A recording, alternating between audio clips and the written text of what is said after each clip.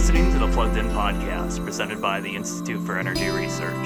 To find out more about our work, visit our website at instituteforenergyresearch.org. Welcome back to the Plugged In Podcast. I'm your host, Alex Stevens. I'm a policy analyst here at the Institute for Energy Research. Joining me today to discuss the recent grand jury investigation of the natural gas industry in Pennsylvania is Kathryn Klaber. Kathryn has deep roots in Pennsylvania. She graduated with a degree in environmental science from Bucknell University. She completed her MBA at Carnegie Mellon, and she lived and worked for an international environmental consulting firm headquartered in Philadelphia before relocating back to Pittsburgh. There she managed a diverse set of policy and advocacy issues for the CEO-led Allegheny Conference and the statewide Pennsylvania Economy League before starting the Marcellus Shale Coalition early in the development of shale in Pennsylvania. She now leads her own consulting firm, the Klaber Group, which assists businesses in capitalizing on opportunities brought about by natural gas and other assets in the region. Katie, thanks for taking the time to join me today.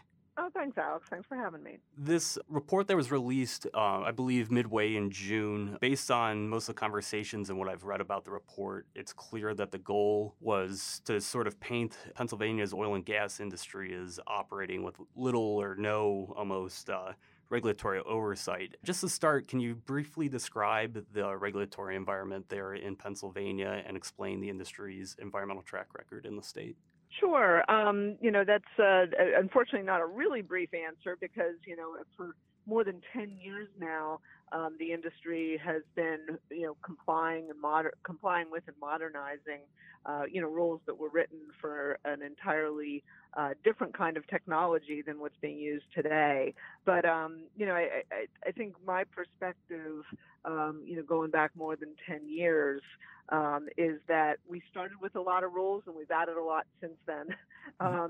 One illustration of that, one of my member companies, when I was leading the Marcellus Shale Coalition, was trying to get this very point across to a group of stakeholders, and they took their conference room, very large conference room, in their headquarters, and they printed out every single air quality regulation, not water, not waste, just air quality, that applied to their operations. And it was quite an impressive visual to see that the entire conference room table was covered with sometimes, inch or more thick, documents that included the rules that the industry is subject to. So that's just a small snapshot. Be glad to go into some more detail on these rules as we go along. And you mentioned in 2010 you founded the Marcellus Coalition, which is a trade association, and you served as the CEO up until about 2013. The main complaint about this report is that it overlooks a lot of the changes in regulations and in the law that took place there in Pennsylvania, a lot of which took place during your tenure there from 2010 to 2013. Could you walk us through those changes and explain why it's relevant that they were absent from this report from the Attorney General? Yeah, it's incredibly disturbing that they were absent from this report because, a lot of that information is still, very, very accessible. In preparing for our talk today, I went back and checked the very first press release after the announcement of my hire was released in January of 2010. And that very first press release we sent out after the hire was our support of additional DEP staff, clear workable regulations. It talked about issues like potential gas migration, how permit applications and regulatory inspections were tracked. That was January 2010. Just as an illustration, a week later, we addressed some of the false narrative about water management, and that ended up leading under the Corbett administration to a very proactive stance that the board of directors of the MSC took, and I remember distinctly that board meeting up in Williamsport, PA, where we made the commitment with Secretary Mike Krancer, who has been equally to me, I think, concerned with how the Attorney General's report has treated those facts from 10 years ago, but we halted any discharge of water to Pennsylvania's waterways. It was a really pivotal action, and the kind of action that would be central to any grand jury review that was really trying to get at the history and how the agency and the industry, went about doing those regulations. So, I mean, it would take us, all day to go through the many rules and laws that were modernized in those early years. And then, of course, Act 13, which was a huge legislative package that addressed, a whole bunch of additional outstanding issues at once. Before I was at the MSC, before we had a regulatory affairs manager, given that was in my background, I was personally writing several comment letters a week with the input and engagement of our member companies. That's how many rules were coming at us from the agency. We created about a dozen committees just to address these issues proactively, everything from transportation safety to managing threatened and endangered species identification to avoid disturbing those areas. There were new air quality permit rules. There were new waste handling rules. I mean, the list goes on and on. So, very important that people of Pennsylvania understand this wasn't some, let's just do some fly-by-night, get up and running activity. In fact, it was the opposite. It was incredibly important to the trade association and to our regulators that, we would get this right. Just this past week, I saw that the Attorney General, Josh Shapiro, there, when asked about what the next steps were from the report, he was still pointing to and recommending the 8 recommendations that came out of the report. And, as we've talked about a little bit, that many of those things are regulatory and legal changes that are already on the books, and which to me seems to suggest, and I've seen other people sort of speculate, it's either maybe he's not aware of the rules or the regulations that already exist, or, unfortunately, maybe he's trying to mislead people. I'm not going to ask you to speculate about that, but, just from the industry's perspective, how difficult is it to operate in a legal and regulatory environment when, at the very least, you could say that there seems to be some confusion about, by the people who are supposed to be administering these laws, what actually exists and the extent to which the industry is held responsible in the state? Well, you brought up there early in your question about the what documents are there that maybe weren't reviewed. I think that is particularly notable. And one that, I pulled back up again that's on the website of the organization Stronger. It's called the State Review of Oil and Natural Gas Environmental Regulations. And these are, about as unbiased a group of reviewers you can have. And their goal is to tell states, to do benchmarking, essentially, to tell states where they're doing well, and to suggest to them areas for improvement. And, it was a really big deal back in September of 2010 when the Stronger report came out on Pennsylvania. And, I want to read you kind of the top line takeaway where the Pennsylvania program was applauded. It read, the Pennsylvania Hydraulic Fracturing Regulatory Program was singled out for its operations in the areas of comprehensive water planning, baseline water sampling and water studies, prevention, preparedness, and contingency planning, waste identification, tracking and reporting, and increasing staffing levels. So if the grand jury or the witnesses or the attorney general had read that report, both with the positive aspects that I just read, but also there were areas for recommendation for additional regulations that were in time, addressed. That is not reflected at all in the conclusions of the grand jury report. And I think the challenge is these regulatory issues are tedious, they're technical. Frankly, they're pretty boring to most people who aren't involved with them every day. And it's a heavily regulated industry. So the facts about how it's regulated and how those regulations are enforced, it's not really very interesting to people who sell the news. And clearly, the people who blessed or wrote that Attorney General's report were not there to see just how much work was going on. There's a number of those other recommendations that you referred to. I think the one that probably, well, there's a lot, but one that was really disturbing was this transparency about, chemical disclosure. That is been around, that complaint, for so long. I think people must just Google it on the internet and think that something hasn't been resolved. We did a board resolution to disclose hydraulic fracturing chemicals in March of 2010. That's more than 10 years ago, where every single board member, which was well over 95% of the natural gas coming out of Pennsylvania, that those companies represented, had unanimously agreed to do that disclosure. So if the grand jurists or Josh or any of the folks who were witnesses had accessed the Frac Focus website, they could not honestly say that drillers should be more transparent. I mean, hell, drillers are more transparent than the people who apply my lawn chemicals. As a matter of fact, they don't work for me anymore because they wouldn't give me the materials they were putting on, so I now don't use lawn chemicals. I mean, my gosh, there's more information in Frac Focus for one well than you could find for entire other industries, that are much less regulated. So, I think that whole disclosure, transparency with chemicals is just a really good illustration of how misinformed that report, was. Lots of other things, though. The revolving door, I mean, why does he not also look at the revolving door from the agencies to environmental interest groups? I mean, there's, some very stark examples of that. So why is it okay to go to an environmental interest group but not to go, into the industry when you have the technical knowledge that the industry demands? We addressed setbacks a long time ago. One very interesting issue where it's talking about sources of air pollution being added up, so you're assessing the entire impact. That is a very complex area, governed by many U.S. EPA memos, in addition to state implementation rules.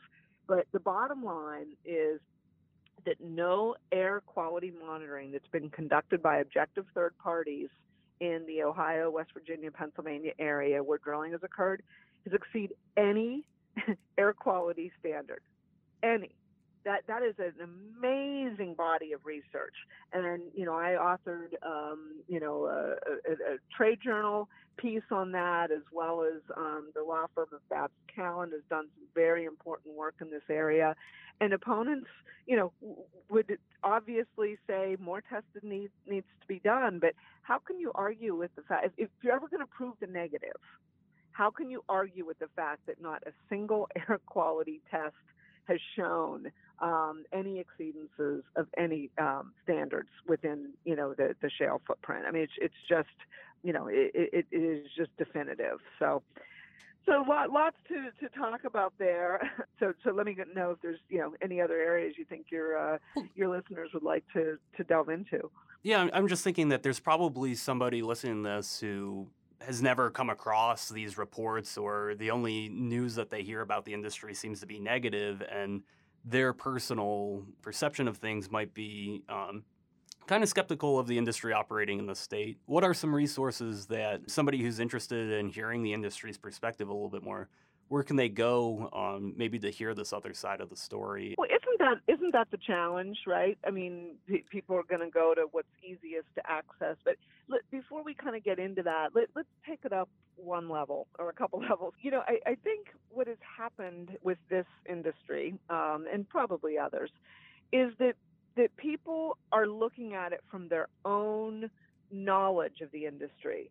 So, for example, if you were a high school math teacher, and I, having taken math, said, you know what, I'm going to come in tomorrow and teach that high school calculus class, I think you'd be a little bit skeptical that I would know how to do the job that you have been educated in school, probably got some advanced degree and or continuing education, and years of experience in that classroom as to how to do that job. I can't just walk in and do your job. I think similarly, when people think about this industry, I think they think that they know how it works. Okay, I had an undergraduate degree, environmental science, spent 10 years in the environmental compliance field, and then another 10 in the oil and gas industry, more than 10 now. And I am humbled by how much I don't know about this industry. So I think it's important for reasonable people, to recognize that this industry is hugely specialized. Tens of thousands of people get advanced degrees in geology and geotechnical specialties and many types of engineering, other science-based fields. Then they spend decades of their career in the industry. And it's a lot to expect a layperson to understand what the people in the industry, have been through. So, I think the other thing is, these are real people working in this industry. They're good people. They're people who have families, who have children they care about raising, and that, they're not sitting around plotting how to ruin the environment or do their jobs poorly. From another angle, you also have the regulators. These regulators that Attorney General Shapiro's report targeted, these are, again, people who have devoted their lives to public service and to enforcing rules and regulations. That's what they get up every day and do. They're not motivated to somehow let any industry off the hook. And the concern that perhaps these folks are, looking to get a job in the industry. Well, maybe they are, but, I've seen firsthand the industry is not interested in hiring somebody who's done a horrible job at their job at the agency. They want to hire the people who have found, the right way to do this work, because if they're bringing them in-house, that's the kind of person they want to bring in-house. So, I think there is a lot to learn, but I also, instead of saying go to this website or that website, I think we're at a time of introspection for this industry and for a lot of our lives.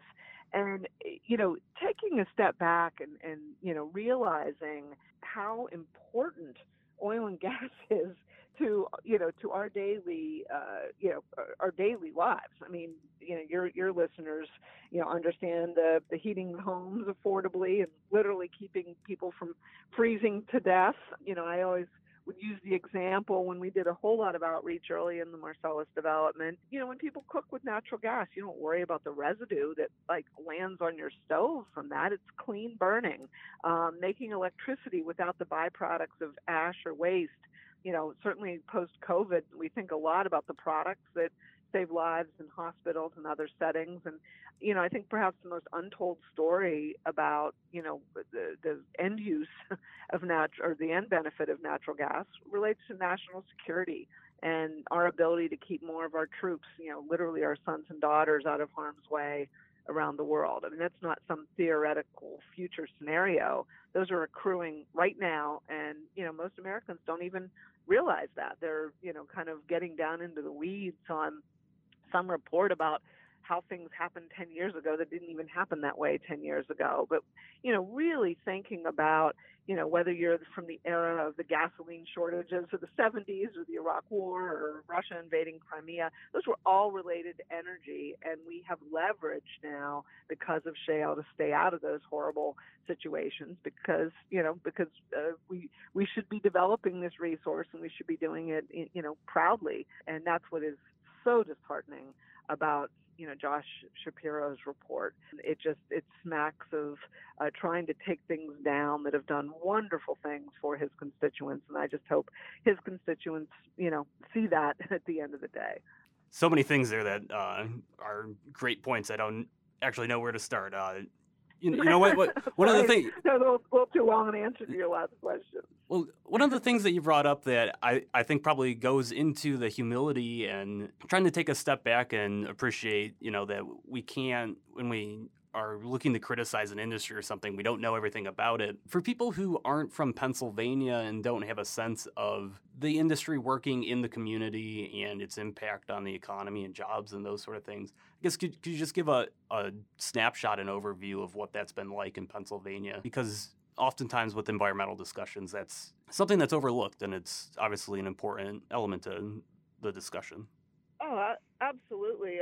It was very interesting. We used to do an economic impact report every year for probably, 4 or 5 years running.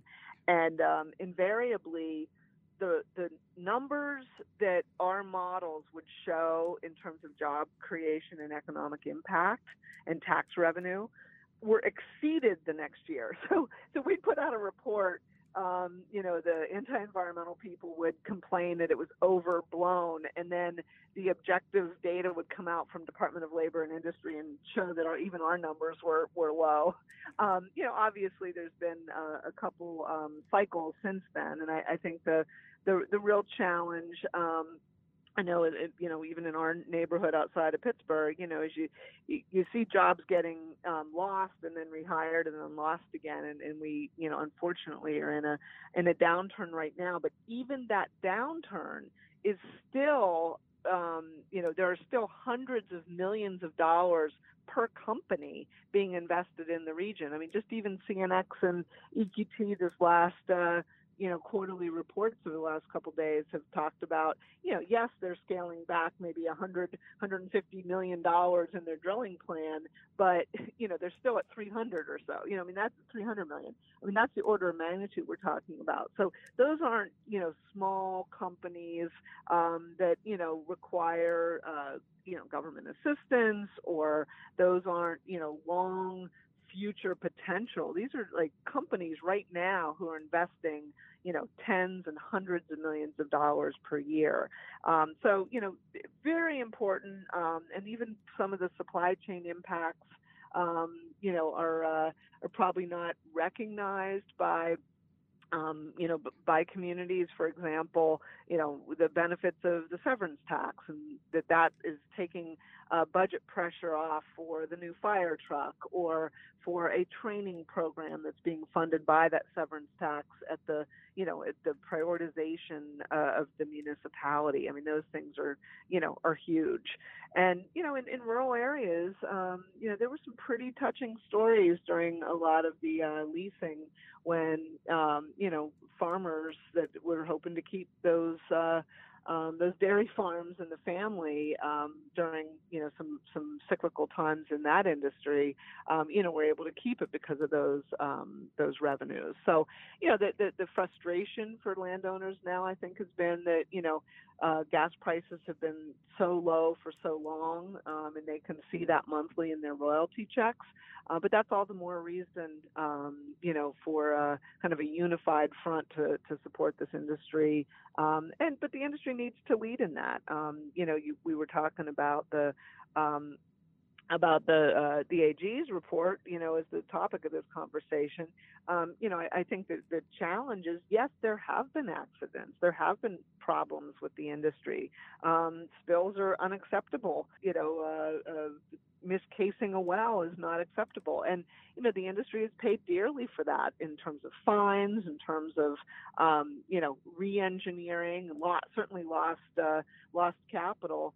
But those are the exceptions, not the rules. And those accidents or missteps, shouldn't be some cause celeb for the, for some groups who, have full-time jobs fighting this industry. That should be a disappointment for all, but certainly not something that, takes over kind of the entire conversation.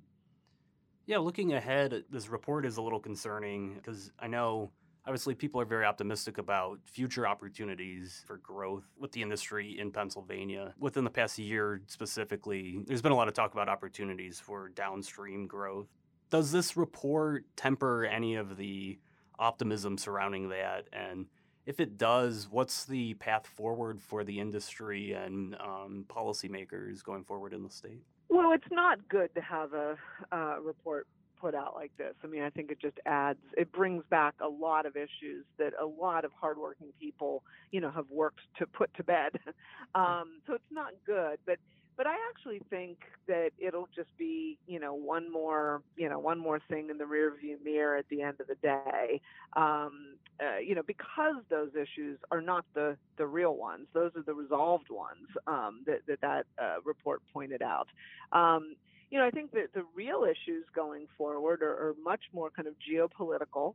How do we leverage through, a combination of LNG exports, but also, even more importantly, getting the pipelines in place that we can move this resource around our own backyards, literally and figuratively, so we can get the kind of projects like Shell Polymers, amazing plant, within a stone's throw of where I grew up, in Beaver County in Western PA. I mean, that is a, $6+ billion investment on a brownfield, to put it nicely, site, taking advantages of all the wonderful infrastructure and river, access and rail access and all the things, that allowed Western PA to be, to have a place on the global map. We do need more of that, but, my concern is if we're still regurgitating stuff from 10 years ago up here, from the drilling, how much more of this are we going to put up with the midstream and the downstream? And, you say the industry, well, I mean, the industry is not a monolith. It's not some, homogeneous, group of companies. It's huge. There's supply chain individuals. I think not everyone is focusing as much on maybe the education today as they were in the early days of at least, development in the northeastern U.S. So, it's got to be all in, not just the industry, but all of those who recognize that they're benefiting economically and, and kind of geopolitically from this development. So still a lot of work to do, but I feel in a way we're somewhat in the balance. It was good to see candidate Biden pull back a bit on his claims to ban fracking. I would love to see how he would run the country. Sure. If we were not allowed to, to generate our own energy. That would be quite a sight to see. But yeah, I mean, I think it's not just business as usual. I think we have to do some breakout, strategies to get over this acceptance, whether it be the media covering this report as if it was, a legitimate look at the history and the current needs for the industry, which it certainly wasn't. And I think that some of the groups who have been incredibly active in spurring these kind of this kind of misinformation, to put it nicely, I think they have to look at themselves in the mirror too, as well as their funders.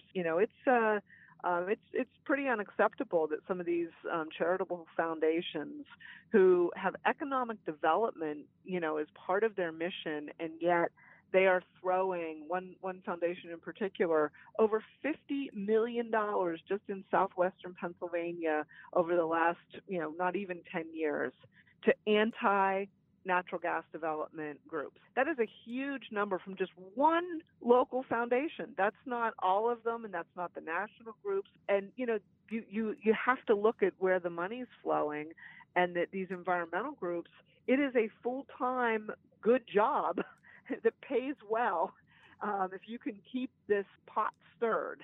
And, I think it's time to unveil some of that more openly. And, that's a tough thing for publicly traded companies to often get involved with. But, it's time to point out where those dollars are flowing and why so many people are able to spend their days, making this industry look nothing like it is in reality. It's certainly interesting, especially given the accusations that those organizations like to throw out in terms of funding and money and things. We have a project here at IER, actually, that does look at where sort of environmental spending comes from and the foundations.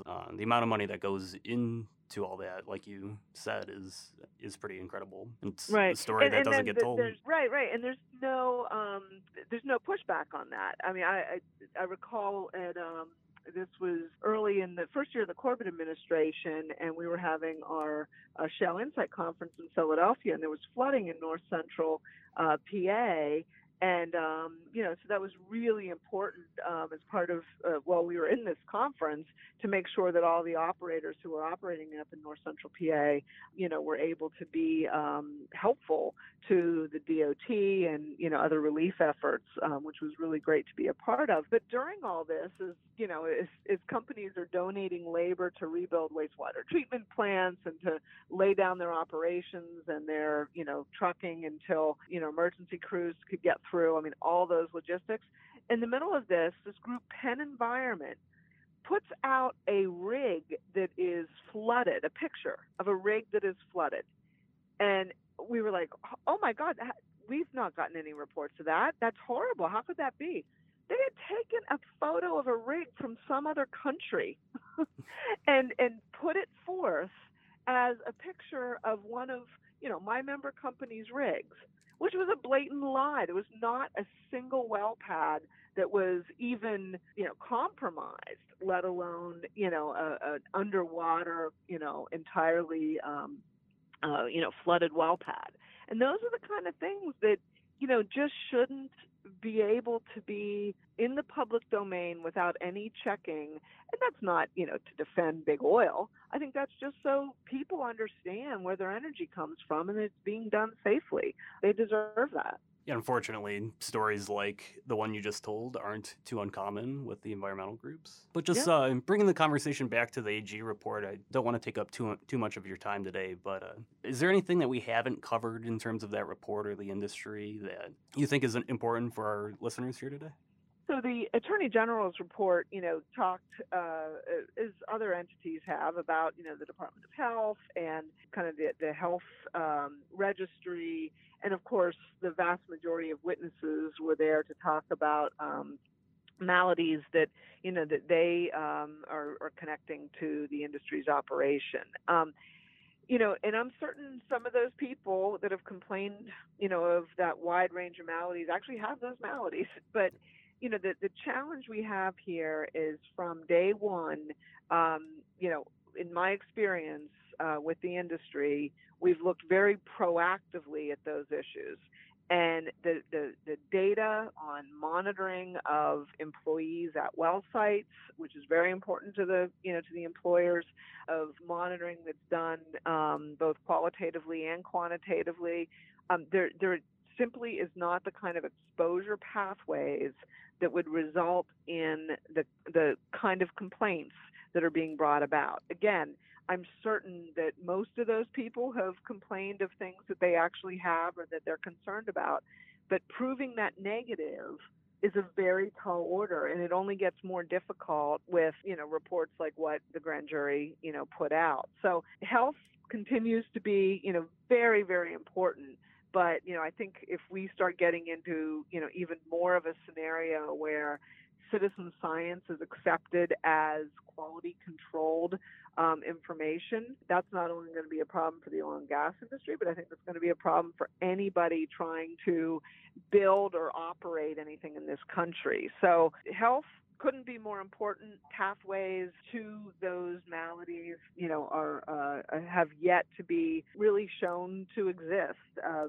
Maybe one illustration of that is I've done some work over in the UK with the oil and gas industry there, and there was this discussion about, well, what about all these ailments that are being reported, and a very keen observer of our legal system said, listen, to his fellow Brits, you guys know how litigious those Americans are. If these were really such horrible issues, the industry would be out of business. There would be so much, legal wrangling if these were truly pathways that existed from the industry's operation to, the communities. And, I think that's just one other way of looking at this. But, bringing it back personally, I've been on, hundreds of sites along, many miles of pipelines, and it's just a safe operation. I can't say it more clearly. Are there accidents? Yes. But, this is an operation that's built around how does it fit into the environment.